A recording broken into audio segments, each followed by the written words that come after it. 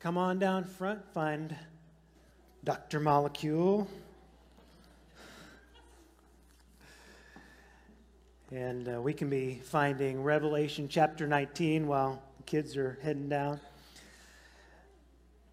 I was thinking about something this morning that I guess I hadn't really, understood before, which is that the preparation for Sunday morning, there's a philosophy that kind of comes in behind that I hadn't really defined for myself before this morning. But what happens for me, my expectation is that every Sunday, every worship is like a revival service. That we don't take for granted the worship or the message, that it's not routine, it's not just, well, let's get through this, but there's always an expectation that God is going to move and that people are going to respond to the working of the Holy Spirit, and it's always important what we do here. And so just thinking through that, I thought, one of the things that happens is that we put such an emphasis on the truthfulness of the message, which it has to be, it needs to be biblically true and accurate, but it also needs to be, these aren't in conflict with each other, but it also needs to be an experience.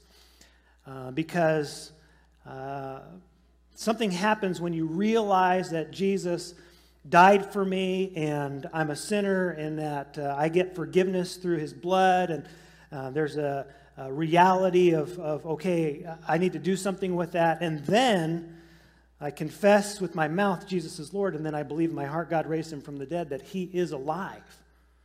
And because he is alive, I have to, or need to, and I want to have a relationship with him and an experience with him, and that happens any given day, but especially we seek that out on Sunday morning.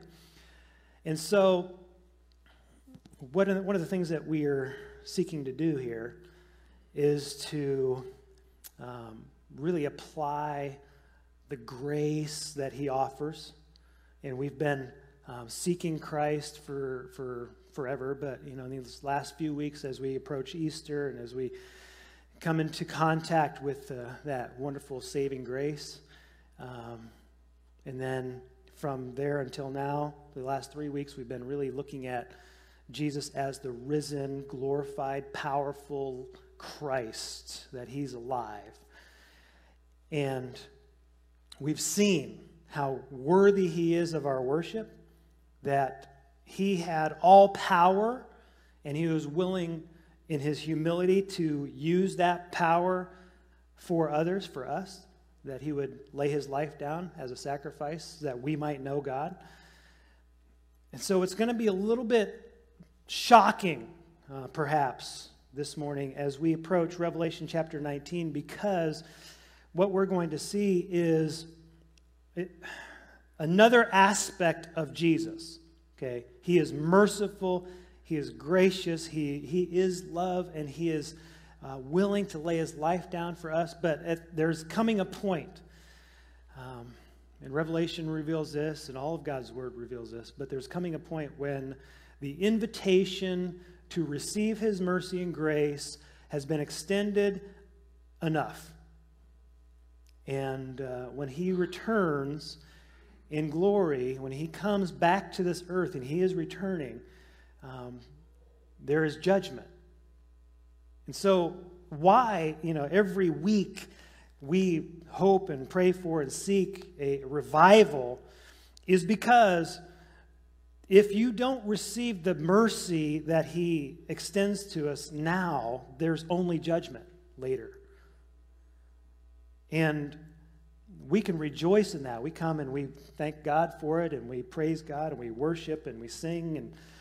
But there's also an urgency on our hearts that those who don't know Christ now need to hear the message, and they need to receive the truth, and they need an experience with Christ, because if their only experience with Christ is when he returns,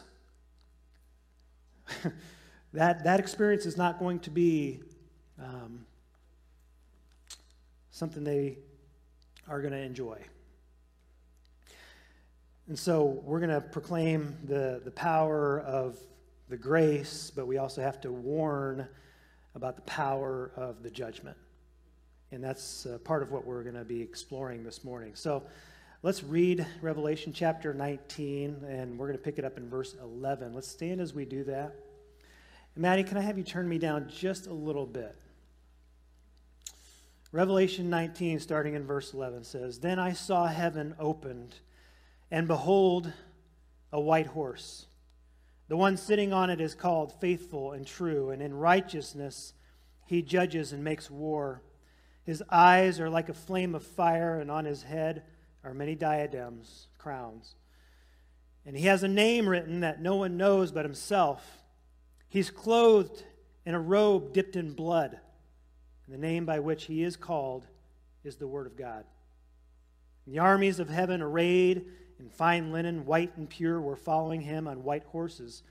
From his mouth comes a sharp sword with which to strike down the nations, and he will rule them with a rod of iron. He will tread the winepress of the fury of the wrath of God the Almighty.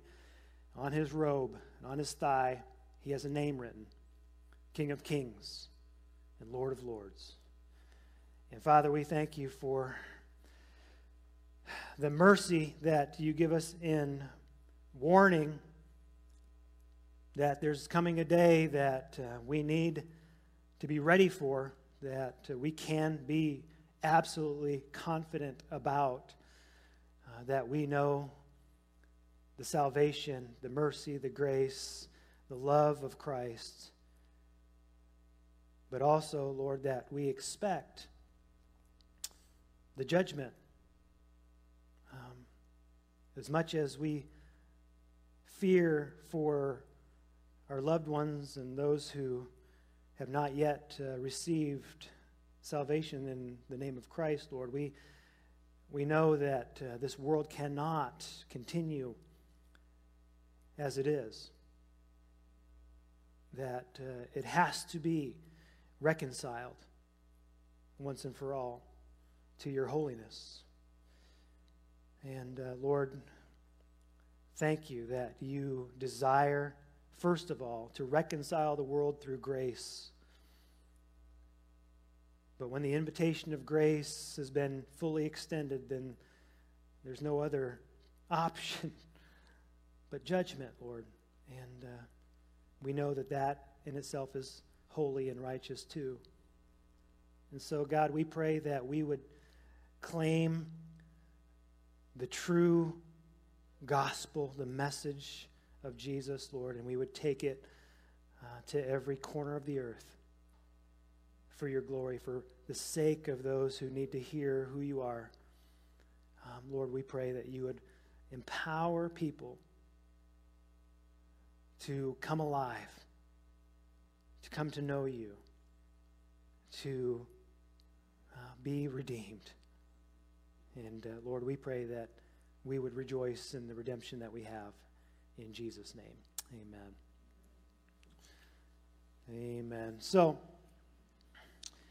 as we plunge into Revelation chapter 19, one of the things that we're going to do, we're going to walk through the names of Jesus, the terminology used to describe him.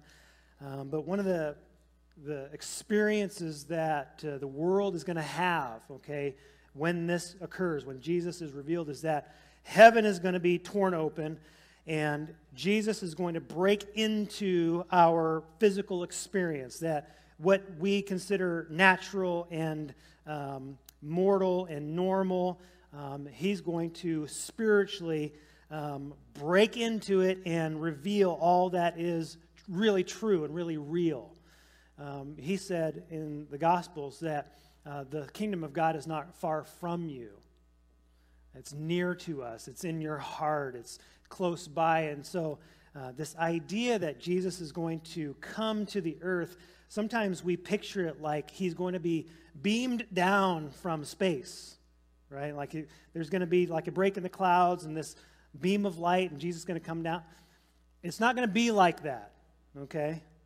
It's going to be a little different. There's a spiritual reality that's going to be torn open and poured out on the earth. And every eye will see, and every ear will hear, and every mind will know across the whole globe, because Jesus is going to physically touch down in Israel, and yet every person in the whole world will know what's happened at the same moment. How does that happen? It happens because we will know it through a spiritual awakening, and we'll see it with spiritual eyes. And one of the things that has happened to many, if not most, of those in this room and those listening and watching is that there came a point in your life where spiritual realities became actual realities to you.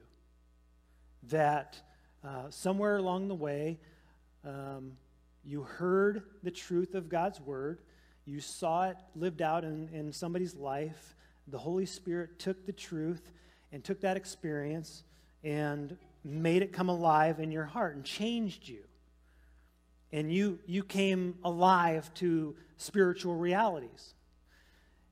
And it becomes to us even more real than this world. Can I get an amen?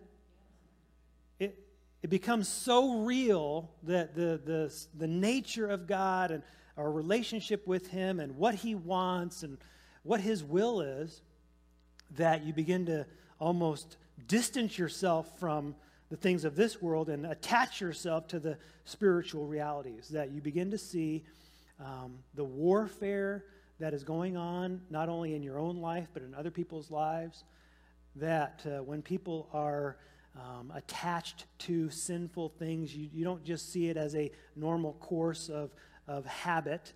You see it as a spiritual tearing, that something is happening, that there's darkness that has gripped some people, and that somehow you can intercede for them and pray for them, and the Holy Spirit can begin to rip away, those entanglements.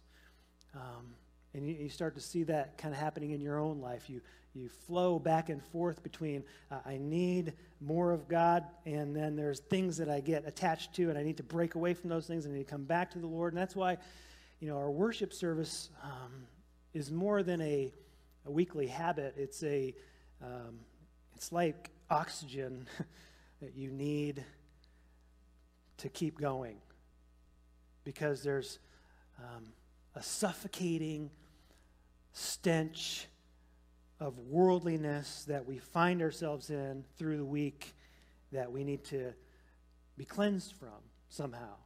Does this do all of that for you, or is this pushing you into a relationship with the Lord that gives you the strength to get through it day to day? That spiritual reality is what we're talking about. There's more to Jesus than meets the eye, and He's going to reveal more of His nature when He returns. And so He's called by all these names. He's called faithful and true. And we look at that and we say, well, yeah, that's, of course, Jesus is faithful and true. He's going to do what He said He's going to do. I'm going to rely on the work of David Jeremiah, Dr. David Jeremiah, for a moment. He says in the Book of Signs, his book on end times prophecy, he says that the reason why we say He is faithful and true is because He fulfills the prophetic words of Scripture in His life. Okay, He's faithful because he accomplishes what God said about Him from the Old Testament and the New Testament. Now, here's what he continues on to say. That there are, and I didn't do my own research on this, I'm relying on his, but he says there are 333 specific prophecies about the coming of the Messiah.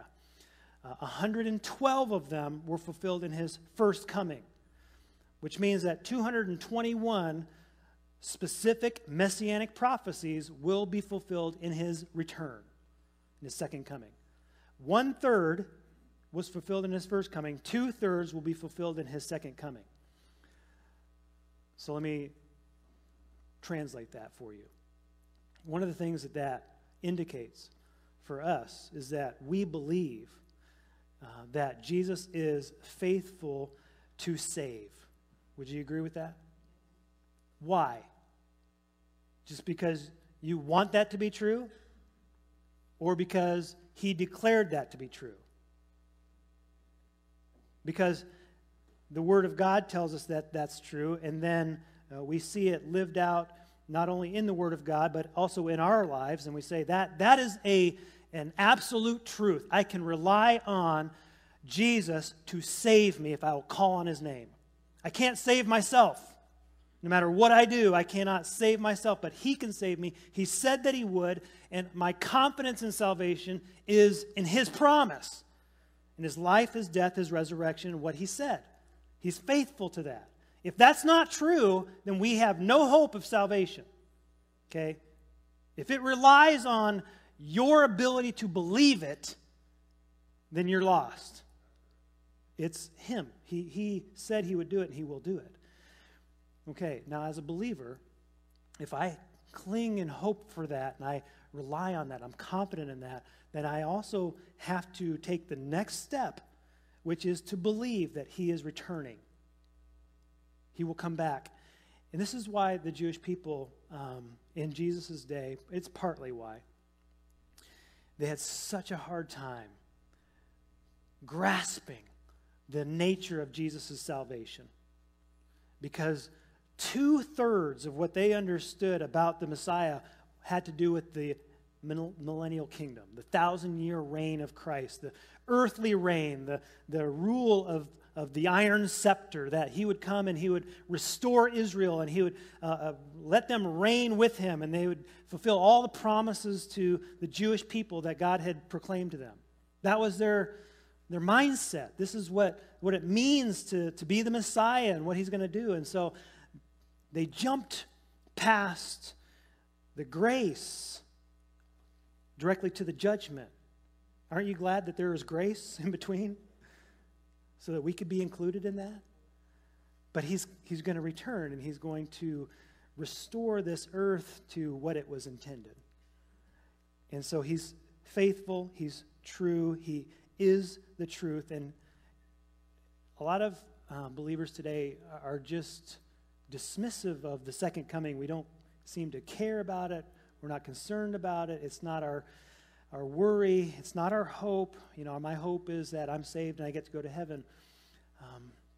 But the reality is that we need to keep the return front and center in our minds, because it gives us the urgency to share the gospel with those around us. It's not just the end of a person's life that we should be concerned with, because the end could happen at any moment. So he's faithful and true. He will fulfill his promises. And then it says that there's a name written that no one knows. And listen, this is part of this whole issue. Part of this, we say we can't make too many assumptions. It's a name that no one knows but he himself. But here's one thing that I would say, if God would permit me to say this. Part of what that means, see how I'm qualifying this? Part of what that means is that it's not known because it's not received. Acts 4:12, I may be wrong on my address here, somewhere in there, says, there is no other name given under heaven by which we must be saved. No other name. What name is that? Jesus. But in John 1:11, it says that he came to his own, that which he had made. Okay, Jesus is creator of the universe, that which he had made, that which belongs to him. He's the owner of it, and his own did not receive him. Or some translations say his own did not know him. Okay, and so what's happening here is that the name of Jesus, the ministry of Jesus, the sacrifice of Jesus has been declared across the world. Let's just take our own nation for an example. Okay, there are many nations that are still hearing about Jesus. But our nation has been inundated with the gospel. They don't know him because they don't receive him. Not because they haven't heard about him, but because they won't accept what he did and who he is. And that gap between knowledge and acceptance is why there's so much evil, wickedness, callousness, immorality. There's a mocking. I mean, if you go out into anywhere in this community, okay, much less the world, you're going to hear the name of Jesus. How are you going to hear it? As a blessing or a curse? The name of God. As a blessing or a curse? More often than anyone would care to. He's mocked, he's rejected, he's ridiculed, he's downplayed. That's the nature of the world. And that's one thing, okay? But here's the biggest concern that we should have is that among Christians, among people who worship and come to church and proclaim the name of Jesus as Savior, sometimes, and this is a controversial practical issue here, so some of you may not love this, but among believers, the name of Jesus is also used as a curse. Can you tell me how that's possible? The Bible says that it's not possible. James specifically says that fresh water, salt water cannot come from the same spring. Blessing and curse cannot come from the same mouth. It says that only by the Holy Spirit can you declare Jesus is Lord. Which means that if you can use Jesus' name as a curse, if that name comes off of your mouth, off your tongue, out of your mouth, as a curse, as a derogatory name, then, are you following me? Then it seems not possible that he is your Lord. And here's the problem that as the pastor, or I might get labeled as somebody who's too rigid. Maybe I'm too puritanical. I don't know. I'm just too conservative, maybe, for some people.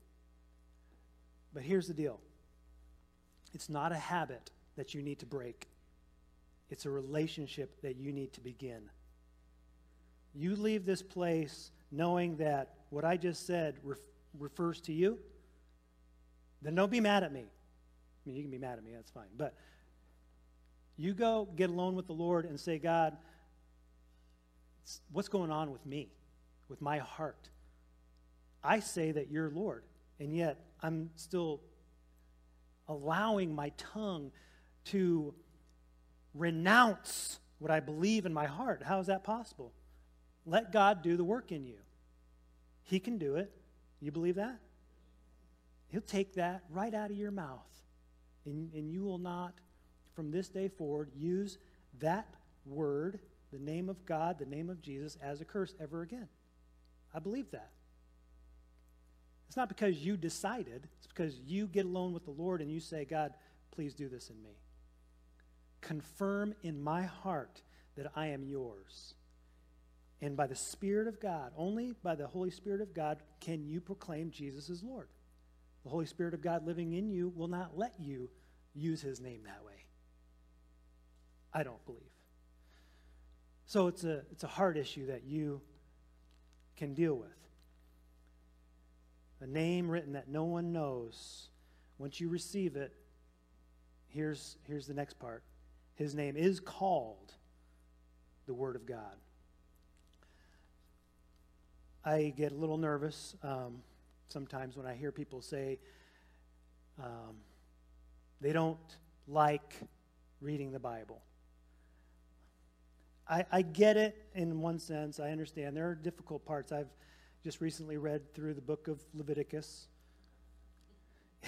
It's not easy. You know, there are things in there. It's just kind of hard, kind of not necessarily inspiring. You know, you're talking about how to deal with mold issues and skin issues and all kinds of priestly duties and all that kind of stuff. But here's the thing, is that this book declares and reveals who Jesus is. Would you agree? Page from cover to cover, reveals who Jesus is. It is above my taste. And so, yes, there are parts of it that are more applicable and more inspiring than others at different moments in my life.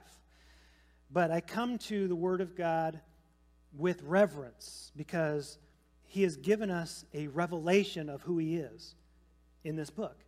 And so we proclaim, every Sunday, we proclaim the Word of God. We don't proclaim opinions and poems and news articles. I mean, it's okay to bring those things into, you know, our understanding of what God is saying, but we want to spend all of our time possible talking about what the Word of God says and what it means. Because that's what's going to help us to live for Him. It reveals who Jesus is. He is not only the Word of God. Okay, so I'm just encourage you, read the Bible, read a chapter a day, whatever, I mean, but read it with reverence for God. God, what do you want to show me in your Word? Show me who you are. Show me what this means and how it applies to my life. But show me an indication or a facet of your nature. But He's also the creative Word of God. He is the creator of everything that exists. And He's also the creative will of God, so that He covers every aspect of life. Your mind, your body, your spirit, your will, your emotions. He covers all of that. We'll get to that a little bit more in a minute. But He is the Word of God. He is every intention of God. He is the truth. You begin to relate to Jesus and have an actual daily talk with Him, and He begins to make sense of the things that you can't make sense of. And then it says something interesting about us. Verse 14, and the armies of heaven, arrayed in fine linen, white and pure, were following Him on white horses. So here's where insert your name here goes. Okay? If you are a believer today, if you trust Jesus Christ today, then this is referring to you. I believe, okay, Revelation chapter 19, by this point in the end times and the tribulation, we are going to be with Him in heaven. Okay? So where are you when He returns? You're riding along behind Him. Now, I think we will be armed. I hope. I don't know what kind of weapon you guys are hoping for, but I just recently watched Braveheart, so I'm thinking one of those, what's that called, that big two-handed sword? Claymore? That'd be cool. That'd be like taller than me, I think, but... and then maybe a little dagger. So you got the big sword, probably have to go off across the back. And just a little dagger. Like, anybody read the story in 1 Samuel about Jonathan? You're there. Jonathan's one of my favorite Bible characters. He's the son of Saul, King Saul. Great, faithful, believing man of God. Well, he says... you know, God can save by few or by many. Let's go up and see what God's going to do. And he goes up and he attacks a Philistine camp by himself with his armor bearer. Okay, and they go through and he says, if they call us up, then that means we get to go kill them all. If they say stay there, then, well, I guess we're dead. Basically, I'm paraphrasing. Well, they say, come on up here. So he's like, all right, God's given them into our hands. They go up there and Jonathan's just start slaying everybody. And it says the armor bearer coming behind Jonathan is just like just making sure they're dead. So, I don't know. Here's what's going to happen, okay? I know this for a fact. The weapons that we have, you will not use, okay? He's going to do it all. He's going to by the word of his mouth, he's going to slay the armies of Satan, of the Antichrist, of wickedness. He's going to take care of all of it. But we get to ride behind him as a conquering procession in somehow our glory that he's given to us, the white robes. I mean, he's talking about, here's what I've done for you. Come on, let's see what I'm going to do here. That is the hopeful expectation of every believer, that when this day comes, that's where we are. If you ever wonder, like, oh, where am I going to be? What's going to happen? That's where you will be. So you get to live your life knowing that that's going to be the case. But also, again, urgently warning everyone else, like, hey, you can be here with me. You don't have to fear or wonder or question or hope. I mean, you can know confidently that you're going to be with Christ, riding behind him.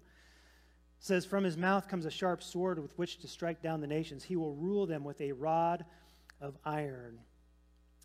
What that means is, finally, the world will be run the way that it ought to be run. Okay? He's going to rule it for 1,000 years, presently, manifestly, powerfully, graciously, benevolently, but he's going to do it unquestioningly without compromise. There will be not a scent or a hint of evil for 1,000 years. He's going to rule the earth completely. A rod of iron simply means his strength will be applied. Amen? We get to be part of that.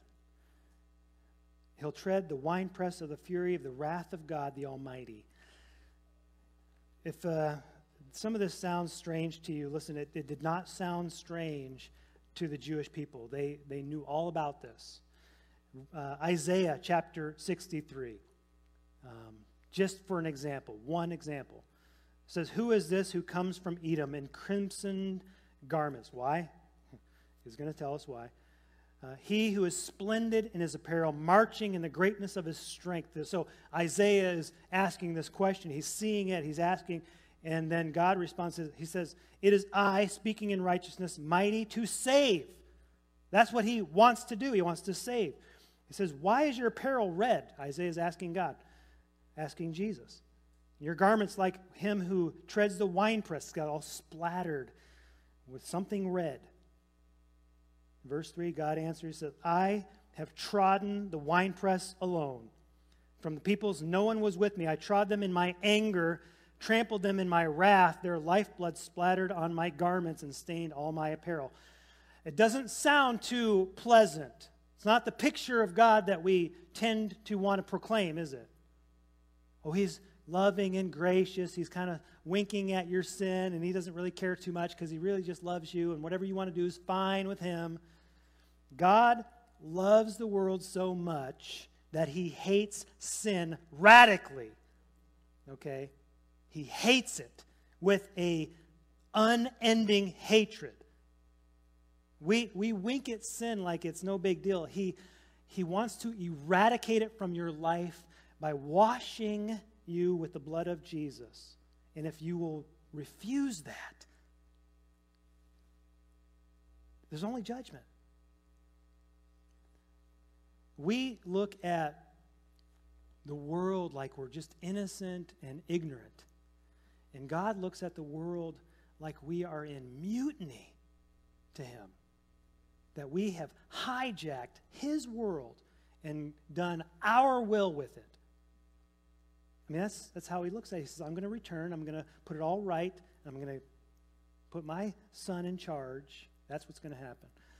The Bible tells us that there is a ruler of this world. Do you know who it is? It says the prince, the power of the air.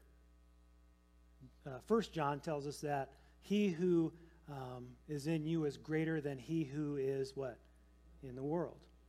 He's talking about God is sovereign, but Satan has manipulated and controlled nearly everything that we see.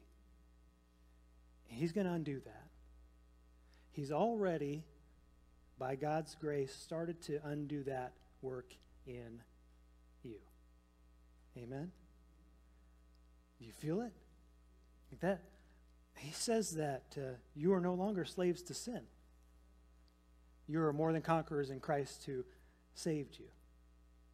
He's begun to pull you out of the mire of self-interest and self-will and bring you into the kingdom of light through Jesus.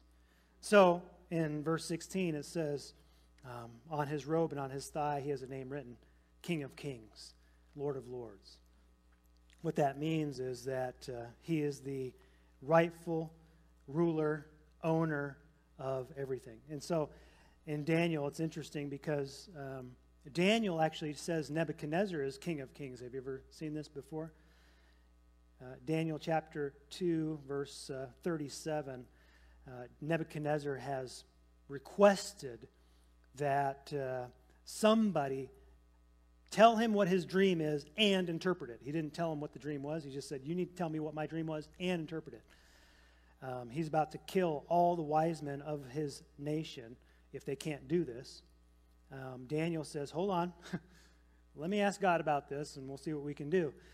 So God reveals the dream to him, and then he goes to Nebuchadnezzar and he says, you, O king, the King of Kings, to whom the God of heaven has given the kingdom, the power, and the might, and the glory. That sounds like a pretty high exaltation of King Nebuchadnezzar. Would you agree?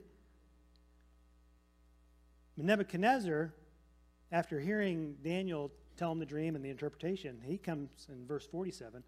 The king answered and said to Daniel, truly your God is God of gods and Lord of kings and a revealer of mysteries. And here's the difference. Nebuchadnezzar, as great and powerful as he was still just a manager of what God had allowed him to have. And Nebuchadnezzar recognized for at least that moment that God was the true owner of everything. So he said, you're King of Kings. Truly. Now, keep that in mind for a second. When you come to church, what are you coming for? I started to think through this. I'm like, okay, I expect, I hope for, I pray for a revival every week. I want to see people come to know Jesus Christ. Amen. Are you encouraged by that? How many people are coming to church because they want to know how to get saved? Some, maybe, a few. How many people come to church because somebody made me? How many people come to church because I'm a Christian and I'm so thankful for what God has done in my life that I want to just return my thanks and praise Him? How many come because I'm a Christian and that's what I'm supposed to do? It's my obligation. It's my, that's what Christians do, right? They go to church. Probably a lot more of those than would raise their hand. So be careful with that one, because you might miss what it is that God's trying to do here. And then I thought there was probably some, maybe a lot, who come because we're looking for more instruction and more inspiration and more motivation to be the people that God's called us to be. Some of those. But here's what happens no matter which category you're in, unless you've not claimed Christ, is that you have stepped, the first step into saying Jesus is King of Kings. He's my King. Amen? You say Jesus is my King. I believe in Him. I trust Him for salvation. I trust Him with my life. Now, the problem for some, maybe many, is that we think that that's the end of the issue instead of the beginning. that I've done what I need to do with God, and so therefore I'm good. And I come to church and I enjoy it, and it's necessary and all those things, but I'm kind of doing what I need to do. And what's happening is that we've declared one thing, with half of our heart, but we're not living it with the rest of our life, which is that if Jesus is King of Kings, then what it means is that he really is the owner of your life. And that's a cliche thing to say. He's the owner of your life. Okay, great. What does that mean? What does it really mean? Day to day, moment by moment, situation by situation. He's the owner of your body. Everybody have the body they want? Anybody like me would like to have sat down ahead of time and given a list of things I'd like to, just 6 feet or so. I mean, I'm not saying I have to be tall, just. I mean, he did get one thing right with my hairstyle, but. He owns it, and I'm making kind of fun of it, but here's the thing. There are people who they're stressed out, worried, concerned, angry, fearful because their body is not functioning correctly. And they're desperate for God to rescue them, do something, change, heal, restore. Would you agree? And I get that, and I praise God for good health every day that I have good health. But he's the owner of each and every body. That body that you have, you didn't design it, you didn't choose it, it's just the one that you got. And guess what? You get a new one. A much better one day. But you take that body, whatever it is, and you say, God, use it for your glory.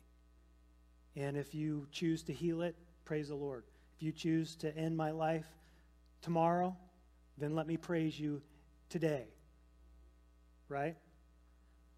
The amount of money that you have, the possessions that you think you own, we know that that's a joke.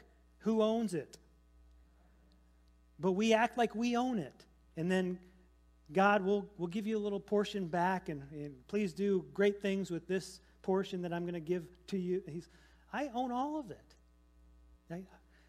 So whatever comes and goes, and however, just be faithful to understand that he owns it. Who cares about your kids more than you do? Your parents, your brothers, your sisters, your coworkers, those people that you're so desperate that God would save them, that something would change in their life. God cares about them more than you do. It doesn't relieve us of our responsibility, but it just means that he's in charge and he's in control, and I need to give these people to him. Not accuse him of wrongdoing if they don't do what I want them to do. He owns everything. He's got a plan for your life. You want to go somewhere, you want to be something, you want to do something, you want to have a job, you want to have a lifestyle, whatever it is. You're like, oh God, would you please give this to me? And he says, I own your life. You give it to me, and I will make the most of it. You keep trying to control it, and you're going to damage what I've blessed. So here's the final application. You say Jesus is King of Kings. Get familiar with the radical idea that he really does own everything that you are, and everything about you, and everything that you have, and everything that you will ever have, and every situation that you're going to be in, and whatever God's plan is for your future, he's got it all. And I'll tell you what will happen. Your stress level will come down. Okay? Your productivity for him will rise. Because you're going to start to see every day really is the day that he made. Let us rejoice and be glad in it. Amen? Let's pray. Father God, I thank you that you are King of Kings, Lord. You are the owner of everything that we have, everything that we are. You alone know how to manage it best, to use it to its fullest extent and glory. Lord, we pray that as we submit these things to you, Lord, we don't just hope for heaven, but that we have a great expectation of what you can accomplish any day, anywhere, anytime, with anyone. You can take what we would say the least of these and do great things. You can change schools, you can change families, you can change workplaces, because you can change a human heart. And we're just praying that you would start with us right now. In Jesus' name, amen. I'm going to invite you to something a little different than maybe normal. I want to just really invite you, if you are feeling the movement of the Holy Spirit to consecrate your life to Jesus as King. Okay? Do you understand what that means? It means I'm committed to a new philosophy of my life. He owns it. He can do what he wants with it. Take a moment to walk to the front of the stage. You don't have to necessarily kneel. You don't have to stay long. It's just a sign in your heart that I'm consecrating my life to the Lord to use how he wants. Amen? You can come for just 1 second and go back to your seat. But I'm inviting you. If you don't do it because anybody else is doing it, please do it because the Holy Spirit is speaking to your heart to say, that's what I've been missing.